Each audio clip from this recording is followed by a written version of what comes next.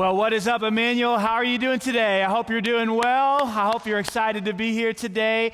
Today is a very special day. Normally what we do at this point is we kind of continue in a series, and we're in a series right now called Hindrance, and what we're going to do is kind of take a break on that series and finish that up next week. But I don't know if you heard, on Tuesday, we're about to elect a brand new president in our country. So what I felt led to do is to take a break and kind of talk about what's going on in our country today and about the fact that we're about to elect a brand new president. And I know that when we talk about politics in church, it can be a little bit hairy, and there's different people that are in different groups. Some of us are very engaged and we're very excited about politics, and this is, you might be in this group of people if you've been watching television every night and you switch back and forth to different, cable news networks, and you watched all the debates, and you can't wait for the next juicy piece of information to come out about what candidate said this or what candidate said that, and what the new accusations are. And it's been quite messy this election cycle. But you love it. You're sitting on the edge of the seat. You just can't wait. You can't get enough of it. And so there's some of you like that. There's also a group of you that, man, you were engaged. And you were into it, but man, you've gotten so tired of it and all of this he said, she said, and he did, and she did, and all this different stuff that you're like over it, and you're like ready for this to be over. Anybody there? You're like, come on already! I can't wait for Tuesday because I'm just tired of this nonsense, right? And there's some of you who are in that category, and then there's some of you that are like, what's happening on Tuesday? Like, there's a vote. Like, who are we voting for? And you're totally disengaged. Haven't been listening even from the beginning, and you could really care less. And so maybe you're somewhere in between some of those categories, but I just want to tell you what. I just want to say something. If you're a guest with us here today, I want to just be upfront and honest with you. We hardly ever talk about politics. So it's really strange that this is your first time here today and I'm talking about politics, because I promise you, the last time I talked about politics, or someone did from this platform was about 4 years ago, last time we elected a president or re-elected a president. So it's not normal, but I really felt led to do this because I think it's been an interesting time in our country, and I think there's a lot of us who have a lot of questions and a lot of concerns about how to engage in this process. And my heart really is, I'm a coach and I love to coach and give people instructions. I'm not always the best coach, but I felt led at this particular time to give maybe a perspective on this whole issue that you haven't heard, something maybe a little bit more balanced, or something that you need to hear. And that's really what's on my heart. So today what I want to do is just kind of take a break and provide some coaching on this issue that I think will be helpful to you. And that's my hope and that's my prayer. And so I think a lot of us have a good reason to be concerned about the direction of our country. We have good reason to be concerned about what's going on in our country, not just our country, but even in the entire world. I think we have a lot of good reasons to be concerned about the character of the candidates who are on the ballot. And so there's a lot of anxiety that revolves around oh my goodness, what did he do? What did she do? All this different stuff. And there's a lot of stuff circling in the news. And it really can be difficult as a person of faith, as a Christ follower, to engage in this process, to really kind of know, like, okay, how do I do this? Like, if I do engage, like, how do I engage? And what do I believe? And who do I actually vote for? And so really that's kind of why I'm doing this talk, is to provide some help in that area. And then I know some of you are probably wondering, well, is he going to tell us like who he's going to vote for and what his positions are? And of course, you probably already know who I'm going to vote for, and you know who that is, and that's this guy right here. I'm gonna vote for Pedro. Okay. Now, some of you are like, Pedro? Who's Pedro? Like, what's that all about? Well, if you're 25 years and younger, there may be a good chance that you don't know who Pedro is, and because you've never seen the movie Napoleon Dynamite. But many of you have, and you think that's pretty funny, because I do too. But no, I'm not going to vote for Pedro. But I'm not going to tell you who I'm going to vote for. But I do want to provide some coaching for you on this issue. And so I'm going to give you 4 ideas that I think are really going to help you, that have definitely helped me engage in this process in the right way. And the first one is this right here. I believe that all of us should vote. I believe that you should vote. that we should engage in this process. Now, the traditional reasons that you may have heard someone like me say before is that, hey, everyone should vote, everyone who's an American citizen should vote because it's your responsibility as a citizen. And I agree with that. I think that that's true. I think you probably have also heard someone say something like this: man, it is your right and privilege to vote. And because thousands of Americans have literally given their lives so you could have an opportunity to go into that voting booth and cast your vote. And that's one of the privileges of living in a country where we're free to do that. And how many millions upon millions of people would love the chance to have the freedom to go in and choose and vote for their elected leaders or for the leaders of their country, and they don't have that right and they don't have that freedom. So I believe you should do it for those two reasons. But I also want to throw a third reason at you today that I believe is so important, or a reason that you should vote. And it's in your notes, and it's right here. When you vote, you are participating in God's plan. When you vote, you are participating in God's plan. What do I mean by that? Well, in Romans chapter 13, and you may not know about the Bible teaches this may be news to you, but in Romans 13, the Apostle Paul says this: everyone must submit to the governing authorities, for all authority comes from God. An amazing statement. Every leader who's in charge has been put there by God. Paul continues and he explains it this way: and those in positions of authority have been placed there by God. Now, I know some of you might hear that and say, wait a second. I thought it's the Electoral College. I thought it's the voting of the people that puts the leaders in place. And the answer is yes. And then we hear this, that all of the leaders have been placed there by God. And, well, which one is it? Is it God or is it the people? And the answer is very simple. It's both. The answer is that God uses the system of voting and our system of the Electoral College to put leaders in place. Here's what I'm saying today. When you choose to engage in the system that we have, the voting system that we have, you're choosing to engage in the system that God has put in place to put leaders in place in our country. And so what that means is that when you choose not to engage and you kind of sit this out, and I know the temptation, especially in this election cycle, is to want to sit it out because of all of the ridiculousness, and you find yourself thinking, man, I don't want to vote for her, or I don't want to vote for him, and I don't want to vote for this one, and I just want to sit the whole darn thing out. I know, I understand that, I resonate with that, I have friends like that think that way. But when you choose to sit out, you're choosing to sit out on God's plan. There's not a leader in place today that God has not put in that place. So what that means is that voting is a very spiritual issue because you're engaging in the will of God. And I know some of you are going to still push back and say, yeah, but I don't like that person, and I don't trust that person, and I don't believe in them, and they're not good people. Okay, that's fine. Let me share with you the context that Paul is writing in. In Romans 13, Paul is actually talking or writing during a time where a guy named Nero was in charge. He was the emperor of Rome. He was 10 times worse than anyone, probably more evil than, shouldn't say that word evil, but probably worse than anybody on the ballot today. You say, well, how? Well, history tells us that Nero was so crazy that he actually gave an order to burn the entire city of Rome. And he was successful. Over a half of the entire city burned to the ground. Thousands of his own people were killed in the fire. And when people started pointing the finger back at him, saying, oh my gosh, that's you, you're the evil guy, you're the bad guy, guess what he did? He shifted the blame to all of the Christians. Christianity had spread to Rome. And he said, you know who did it? It's the Christians who did it. And so that led to all kinds of widespread persecution. And Nero himself would take Christians and he would kill them in the most grotesque, torturous ways. He would have some of them crucified. He would have some of them put a tar poured over them and lit on fire and used as human torches. He would wrap up some Christ followers in animal skins and then allow wild dogs to eat them alive. It was terrible. And so Paul is writing during a time when Nero was in charge. You know what he says? There are no leaders in place today that have not been put there by God himself. Wow, that's crazy. But it's true. See, we believe in the sovereignty of God, that he is in control of everything. And so here's what I just want to encourage you to do today. Just just little bit of coaching.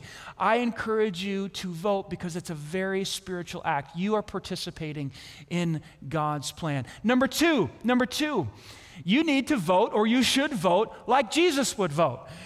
Yeah, I wrote it just like that. You should vote like Jesus would vote. Now, I know that sounds a little bit Sunday schoolish. If you went to Sunday school when you're a little kid, a lot of times a Sunday school teacher would ask a question and the answer always seemed to be Jesus. Oh, Jesus is the answer. And you most of the time you were right. And here we are again saying, how should we do this? Well, we should do it like Jesus. And I know that sounds simplistic or childish, but it's actually true. See, we're called as Christ followers to live our lives as Jesus would live them if he were us. And that includes the way we engage in the political process. It also includes the way we husband our wives, or wife our husbands, or parent our children, or behave at work. We should live our lives as Jesus should live. We should do as Jesus would do if he were us. And the political system is no exception in our lives today. We should vote like Jesus would. Now, what does that mean? Well, let me explain. It sounds simple, but it's a little bit more complex. When Jesus was on his way to the cross, he was about ready to be crucified. He stood on trial before several different leaders. One of those leaders was named Pilate. And when Jesus was standing before Pilate, Pilate said to him, "Are you the king of the Jews?" And Jesus responded and he said, "Well, who's asking this question? Somebody put you up to this?" Pilate responds and he says, "Look, your own people brought you to me. Like, what is it? What have you done that they want you to, be crucified?" Listen to what Jesus says back to Pilate. I love this. He says, "My kingdom is not an earthly kingdom." Big K, little k. "If it were, my followers would fight to keep me from being handed over to the Jewish leaders." Like, if I had a kingdom on this earth, listen, I would have an army of people fighting. It wouldn't just be human. I'd bring some angels down too. But he continues, watch this. "But my kingdom is not of this world." What is Jesus saying here? He's saying, yes, I am a king. Let me answer your question. Yes, but I'm not a king of this world. My kingdom is of a different world. It's an unseen reality. And I'm in charge there. And I have a throne there. And I have a way of running things there. There's a system of values there. There are ways that I get things done there. Yes, I am a king. Now, here's the deal. As people of faith, as people who say Jesus is our Lord, as people who say Jesus is my King, our first allegiance, our first citizenship, our first loyalties are to that kingdom, the kingdom that Jesus is in charge of. What am I saying? I'm saying we're citizens of heaven first and citizens of America second. Listen to what Paul said in Philippians chapter 3. "But we are citizens of heaven where the Lord Jesus Christ lives, and we are eagerly awaiting for him to return as our Savior." Where's he coming from? We're waiting for him to return. Where's he coming? He's coming from heaven, and he's going to rule and he's going to reign. What does that mean? That means that what it looks like to vote like Jesus would vote means that we come into our voting booths or our system of government here with the lens of the kingdom, with the values of the kingdom. We represent another kingdom, not just this kingdom. We are citizens of heaven first and citizens of America second. In fact, Jesus gave us a prayer to pray. It's mistakenly referred to as the Lord's Prayer. It's not the Lord's Prayer. He didn't pray it. We are to pray it. In verse 10 of Matthew chapter 6, this is what it says. Your kingdom come, your will be done on earth as it is in heaven." See, what Jesus is saying here, guys, this is so important. There's a way that things get done in heaven. There's a system of authority. There's real life there. Things are happening there and will always happen there and will continue to happen there for all eternity.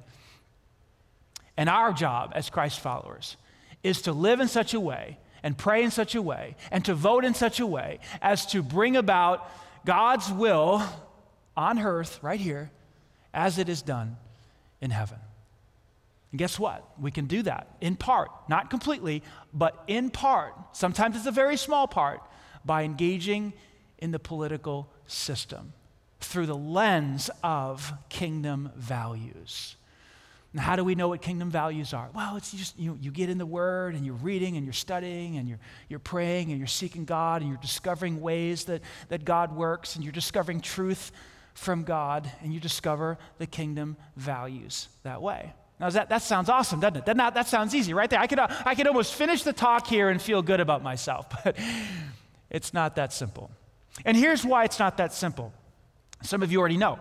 Because when you look at each one of the parties, when you look at each one of the platforms or the positions or even the candidates, what you're going to find is kingdom values embedded in each side. In each side. Which is why, which explains why you can have really awesome Christians on all sides of this situation. You can have devoted Christ followers who are Democrats, devoted Christ followers who are Republicans or libertarians or not fundamentalists, independents. I don't know where that came from. But you can have devoted Christ followers on all sides. Why? Because there are kingdom values embedded in each system, which makes it really difficult. See, I could tell you and almost make it sound simple. Hey, here's how you vote. Go into the voting booth and vote for the party or the platform or the policies or the candidate that best represent kingdom values. And that sounds really simple. And in fact, that is what I'm telling you to do today. It's just not that easy. It's just not that simple. You really have to do your homework to discover which party, which policies, which platforms, and which candidates, whether they be for the president or for the government or even on down to the school board, which positions, which platforms, which policies, which candidates best represent kingdom values. It's just not that simple. So what I want to encourage you to do is go to this website, indianavoters.com.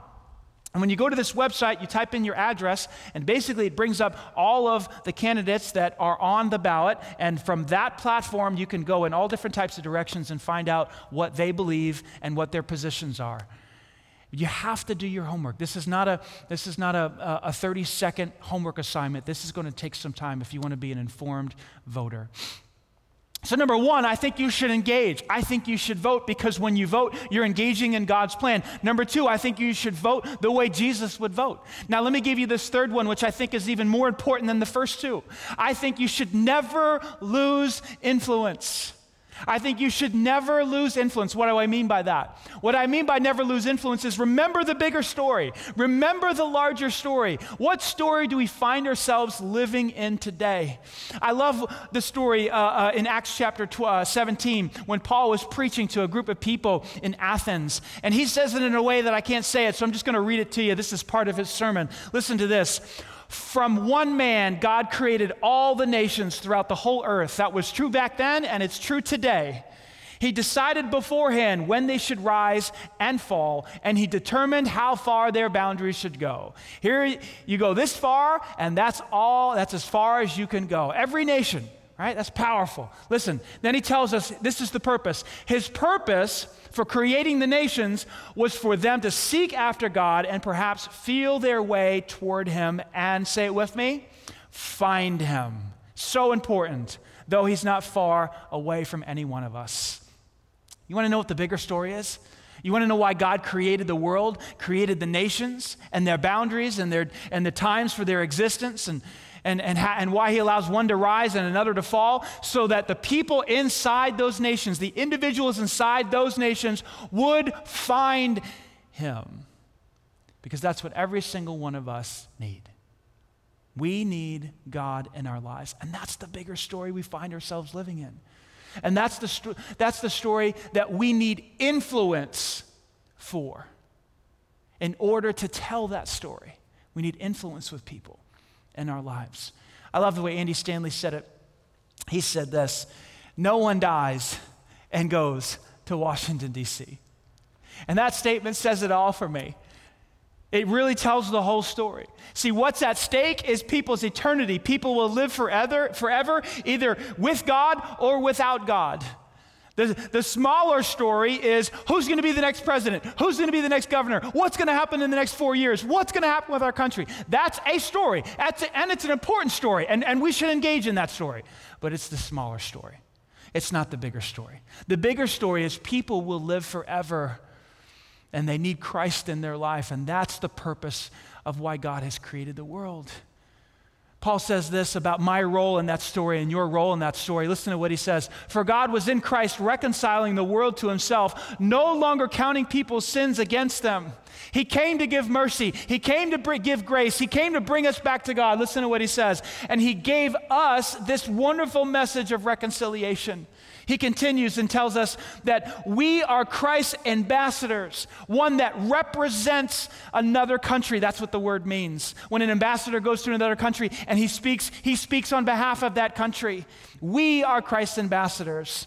God is making his appeal through us. We speak for Christ when we plead, come back to God. That is our role in the story. That is my role in the story. And that is your role in that story. God is reconciling the world back to himself, and we are his tools. We are his mouthpiece. We are his messengers, and our message is very simple. Come back to God. We need influence in order to do that. And here's the problem. When we make the smaller story of who's the next president going to be, and oh my gosh, and we need this and that, and when that story becomes the bigger story, and when we get too focused on politics, and we get all wrapped up in it, and we start to get angry, and we start to get animated, and we start to, say things online or whatever, and we start to verbalize and get in verbal disputes with coworkers or even family members because of our politics, guess what? Guess what we're doing? We're making the smaller story the bigger story. And when we do that, we lose influence. We lose influence. You see, Andy Stanley said it this way. He said, never make a point at the expense of your influence. Never make a point at the expense of your influence. Why? Because there's a bigger story going on. And you need, after all the dust settles, after the next president is elected, guess what? You still need influence for the larger story. What happens is when we make the smaller story the bigger story, and we get nasty with people, and we end relationships with people because we disagree with their positions politically or whatever, and we harm ourselves after the dust settles. And then when they need our help, or when we need to speak into their life at a time, guess what? We can't speak in. They want nothing to do with us because we've lost influence with them. Never make a point at the expense of influence. Remember the larger story. So number one, engage, vote. Number two, engage in a way Jesus would do it. And number three, never lose influence. Let me give you this fourth one. I think this will be really helpful. Trust and pray. Trust and pray. I want to go back to Romans 13 really quick. So powerful. Need to repeat this. Romans 13:1 says, those in positions of authority have been placed there by God. What that does for me, and hopefully it does for you, is that allows me to trust him. If it doesn't go my way, or if the person doesn't get voted in that I think that should get voted in, that would help the country go a better direction or whatever, right? If it doesn't go down the way I thought it would, guess what? I can always lean back on. Okay, God has appointed those leaders, and he has a plan for this country, and I trust him because he's a good God. We can trust in God. God is sovereign. We need to, some of us need to stop freaking out. We do. To quote Andy again, I don't want to do too much, but he's so good on this. He says, hey, you're scaring the children. When you freak out and you start, talking all this stuff and get angry and worried and anxious, listen, that's not the proper response. We can trust God in this. The leaders that are appointed by God. So we can trust. But we can't stop there. We need to also pray for our leaders. In verse 4, listen to what Paul says here. This is the role of our authorities. The authorities are God's servants sent for your good. Sent for my good. In other words, their role, government officials, their role is to create systems and policies and procedures and laws that are helpful to us. That's their role. They serve God that way. And I know some of you would think, well, they're doing a terrible job. Okay, well, that's beside the point. That's why they need our prayers. They need our prayers for wisdom to make the right decisions, to make the right policies, to make the right laws so that we can live peaceful lives, good lives. That's why we need to pray for them. Does that make sense? I love the way Paul said it to his protege, Timothy. He said this, I urge you, first of all, to pray for all people. Ask God to help them, intercede on their behalf, and give thanks for them. And then he takes it a step further. Listen, he says, pray this way for kings and for those who are in authority so that we can live peaceful and quiet lives marked by godliness and dignity. You see what he's saying there? He's saying, listen, when you pray for your leaders, when you pray for those in authority, whether they be the mayor, the governor, the president, or whoever, it actually benefits you because they make the right decisions, they make the right policies that allow you to live a peaceful, godly life with dignity. Now, I have to admit, I'll be the first one to admit, I spend more time talking about leaders than I do praying on my knees for leaders. How about you? How much could we affect the landscape of the laws and the political landscape in our country if we just simply devoted some time to pray for wisdom and for discernment for our leaders? In fact, I think it's a fair question, a fair challenge today, that no matter who ends up being the governor or who ends up being the president, that you should pray for them. Even if it's not your guy, even if it's not your girl, that you'd say, you know what, that's right. That's what the Bible says. I am going to pray for my leaders. I think that's a prayer that God would love to answer. So what have I said today? I've given you a little coaching. I hope it's been helpful. You know, I've told you, hey, you got to engage. This is God's plan. He uses your vote to put people in power. I've told you to engage in a way that Jesus would, that to bring a kingdom lens to the table and try to pick the policy or the party or the leader, the candidate that most reflects kingdom values, and that's not easy. I've told you to never lose influence, never lose sight of the larger story. And then I've told you to trust and pray. Now, let me close this out by circling back to the larger story. The Apostle Paul said, here's the larger story. God is reconciling the world back to himself, not counting people's sins against them. And he's chosen me and he's chosen you to be his ambassador, his mouthpiece. This is what it says. I'll just circle back to this really quick. We speak for Christ when we plead, come back to God. Can I just plead with you? Can I just tell you that, hey, as a church, we're not wrapped up in this political stuff. We're not. We need to address it. We need to engage in it. But we are telling you today, it's the smaller story. The bigger story is what's going on between you and God. And we as a church, and the reason we exist as a church is to speak into this issue and say, hey, the bigger story is this. Come back to God. Put your faith in Christ.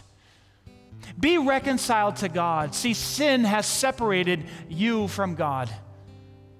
Literally putting you over here and God over here, and there's a separation caused by sin. Guess what? When Christ died on the cross, he destroyed that separation. He conquered sin and death for you, making it possible to come back to God and be reconciled. You say, how do I do that? It's very simple. You reach out in faith and confidence to Christ, and you tell him that you believe that he died on the cross for you. You believe he rose from the dead 3 days later, and you believe that he did it because he loved you, and that his sacrifice on the cross was enough to pay for all of your sins and to wash away all of your sins. And when you take that step of faith, you become a child of God. You become a Christ follower. If you'd like to make that decision today, it's a very simple decision. I'm going to lead you in a prayer. It's a simple prayer of faith. It's not complicated. In fact, if you've never prayed before, you could take my very words, use my words, make them your own words, and put your confidence and trust in Christ today. You'll have your sins washed away, and you will come back to God. If you'd like to do that, I'd invite you to close your eyes and bow your head. Just say this simple prayer to God. It's a prayer He loves to answer. Dear Jesus, I trust you today. I put my confidence in you today. I believe you are the Son of God. I believe you died on the cross for my sin, to forgive me, to wash me, to bring me back to yourself.